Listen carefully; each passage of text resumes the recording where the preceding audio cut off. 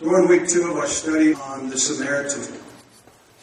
And we know before Jesus tells this story, and you know what, even if you find yourself here, and this is like the first time you've been in church since 1974, or maybe you've never been in church and you've avoided this like the plague, and whatever you find yourself in, even if you don't know this story, you know this phrase, the Good Samaritan.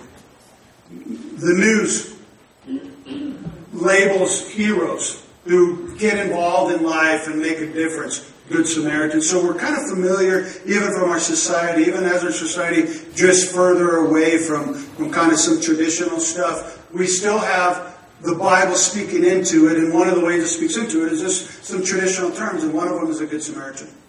So we know that before Jesus tells this story, and it starts in verse 30, we had a lawyer show up to him, and we looked at this last week. The lawyer showed up to him like, hey, what must I do to inherit eternal life? And Jesus, knowing that he was talking to an expert, says, well, what does the Scripture say? And the man goes, well, it's clear. You love the Lord your God with all your heart, soul, and mind, and you love your neighbor as yourself. And I went back to that this week, and I was like, okay, what does this mean? You know, because we in this society, we use love a lot. We use that word love, and it can mean everything by, oh my God, they're so hot. I would love to. Will they go out with me because I love them too? There's some crazy stuff, right? And will my wife love me if I pick up my clothes? Amen. I'm getting better though. It's either that or my dog chews everything up. So it's like, I say it's my wife's request. It's actually just me trying to protect things. So, but we use love in all sorts of different ways, and we've in a sense in our society cheapened that word. And yet love in Scripture is very specific, right? And for those of us that have looked at that and read the book and kind of dealt in the original language, we know that love is eros is physical, and then phileo is friendship or brotherly, and then agape is God-like love. And the reason I say that is as I went back, I wonder what kind of word that dude used when he answered his own question. You know, so when he says, I love the Lord your God, and in this relationship vertically, it would make a sense in the sense that we got to love him with all of our heart, soul, and mind. We got to be everything. And as believers, or even people that are beginning to engage in a spiritual kind of journey, there's almost an explanation and a safety to say, I'm going to love God with everything. I'm going to sacrifice, because it's distant. Right? It's almost theoretical. We can kind of banter about that. Well, how do you love God? Oh, I prayed Sunday, and I read Scripture, and I journaled, and praise God, I love Him. But then, this second component, the component that we're kind of parked in for the next couple of weeks, is like, well, I love my neighbor as myself, and I thought, okay, if I was that guy, I would definitely pick brotherly love.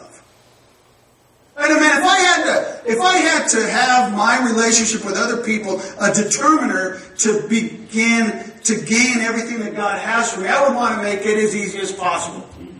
I would want to love people, and we talked about this, I would want brotherly love.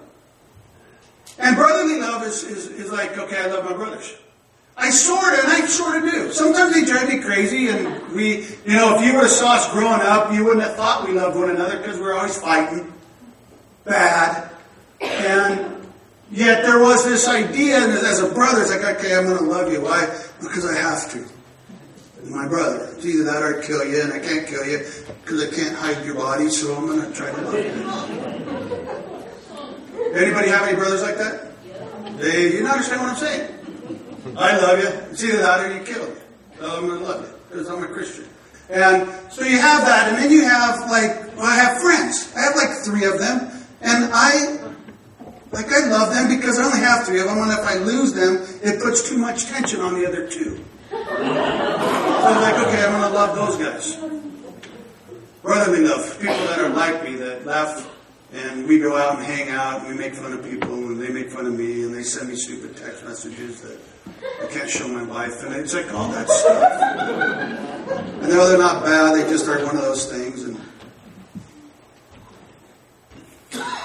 because if I have to be challenged to love people horizontally in this world, I don't want it to stretch beyond the people that I already have a relationship with. Because if I already have a relationship with them, I can control that. Does that make sense? And I want to be able to say, well, I love them in a very real and tangible way, and it's a brotherly sort of way that makes sense because we have commonality.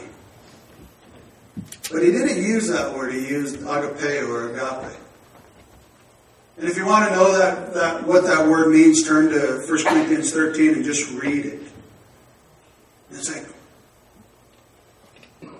it's a steep word. Right? It is a word that when I talk about this kind of humanity relationship, it expands beyond the people that are like me and goes to everyone that comes into my way, my path.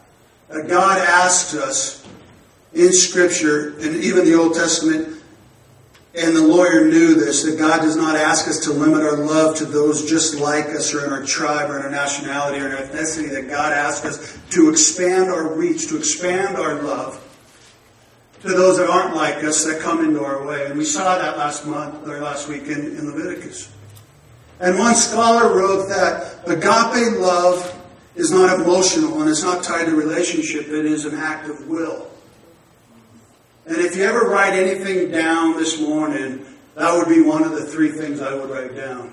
That the love that God asks for us to have other people in a relational way that is influenced by a vertical relationship with God requires an act of will, because it isn't an easy thing. We laugh and it's like, okay, I can barely love my brothers. And I kind of love them. Like I might yell at them and call them all sorts of gloriously unchristian names, but if they called me, I would go.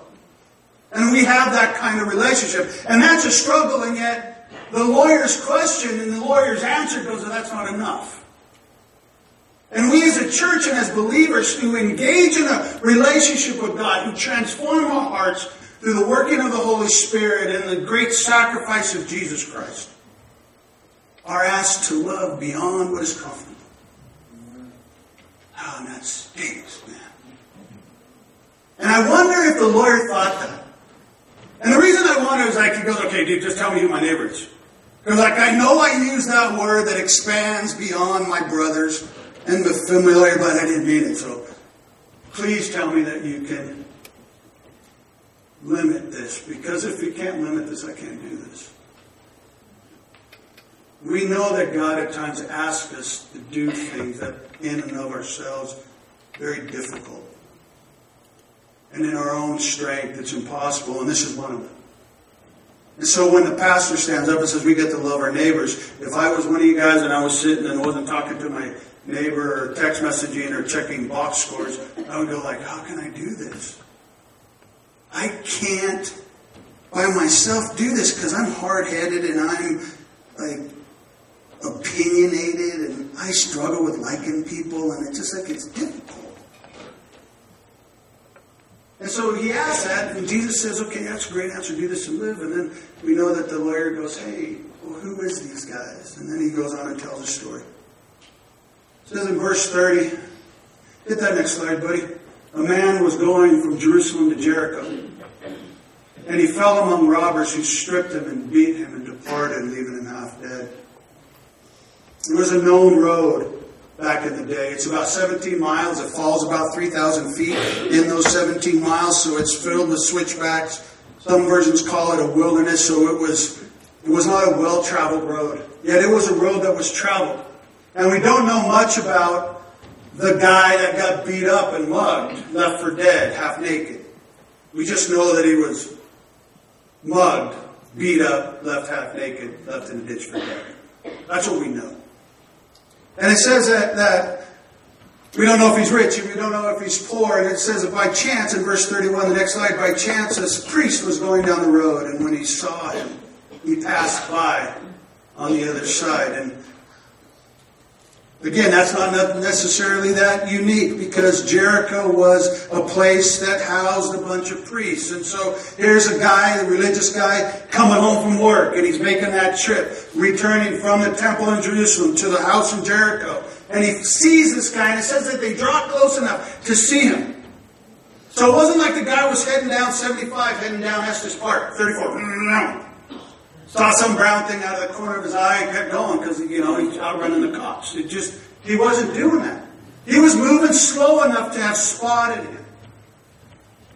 And people smarter than me would say, well, there's this idea that here's a man in a lonely stretch of road who had saw a guy that he thought was dead. It's like, what's going to happen to me? And so there was this idea and this fearfulness. But we know that if we are called to love other people, that we have to overcome a fear. We have to overcome first the fear of the unknown. And people that aren't like us always bring to the table things that we don't understand or haven't heard yet. To love people, we have to engage in things that don't make sense. And then there is an idea that there is a fear of being hurt. The Pharisee traveling down a road that might have been abandoned or didn't look like there was other people would have been scared that the guys that bugged him saw another easy mark in them and split. And so likewise in verse 32, a Levite, when he came to the place, saw him and passed him by. I wish I could tell you that this is strange, but we know ourselves and myself that this isn't that strange of a story. These guys are easy marks, man. Another self-righteous religious dude that don't live what he says. And so we inflame the religiosity of these two men. Because that makes us feel better. Well, not many of us are priests or Levites, so you can just stand at a distance and go, what a typical church people. That's what society would do. You'd see this on Twitter. We'd have to figure out hashtag useless, hashtag doesn't believe, hashtag do what you say you're going to do, jerk. But it's really not that strange to be fearful of the unknown and to be fearful of something and to engage in something that might cost us. Because in all honesty, these two, when they were asked to love someone in a ditch, it would have cost them. Tradition tells us that to the priest, or even to the Levite, that if you would have touched, and he could have looked dead, if you would have touched, he would have been defiled, which would have created all sorts of problems on the back end. The priest couldn't have done the work. And can I say this, is like if you modernize this, that we are asked at times to step into the lives of people that are not like us, that don't look like us, that are not our ethnicity or our social standing. People with different sexual preferences. And we are asked by God and brought into God to love them. And it is fearful because why? It can cost us our reputation. Well, I thought you were. So if I hang with that person, or I engage that person, or I stand by and see and listen to that person and realize that they're hurt, and they're not me, or anyone like me. And it's so easy for society to lump us in, and churches to lump us in, and we get concerned about watering down the gospel, and we get concerned about negating the power of the word, and yet to love another is to step beyond our own fears and engage in the life of those that aren't like us, even when it risks and even when it costs us. You guys okay? Okay to say that? It's a scary thing to say. I know that because we want our faith tied up into a neat box and in a well-defined stress. And I'm not talking about orthodoxy. I'm not talking about traditional orthodoxy. I'm talking about the engagement of humanity because of who we are in Christ. And it's easy to hold at a distance and to critique the world, and yet it is very difficult and very fearful to engage the world in all its brokenness. Because we're fearful that if we get into that water, it taints us. And yet we know that the God that we serve is greater than the one that is in this world. That the blood that was shed on Calvary covers me. He who dwells within me gives me the ability to engage, but not to become a part, to love, but not to build up and to support. And the world needs men and women who lay aside the religiosity and are driven by relationship with the eternal, because it is in that relationship that our lives and our hearts are transformed. And as our lives and our hearts are transformed, we see brokenness without condemnation. And we realize that it is not our role to judge, but it is our role to love. And to pray in the Holy Spirit. And as that relationship first, we see transformation in them as we see transformation in us. And so you see in verse 30, but a Samaritan, verse 33, a Samaritan, as he journeyed, came to where he was, and when he saw him, he had compassion. You see the difference of this, and if we want to end with something. I want to give time for prayer this morning, so I don't have a whole lot of time to go into this. But in the audience that was listening, the last dude you would think would be the third guy in this story would be a Samaritan. Because the lawyer was a Jew. Jesus was Jewish. The peripheral peanut gallery was probably Jewish. It would have been easy to assume the guy that got mugged was Jewish. The hero of this story would have to be Jewish. Because he's like us. And yet here Jesus and his brilliance, and if you ever want to study a storyteller, study his stories. Just flip to the parables and read them. From a literature standpoint, from a wisdom standpoint, any way you want to look at it, and it will bless you. And yeah, so Jesus entered this like the Samaritan.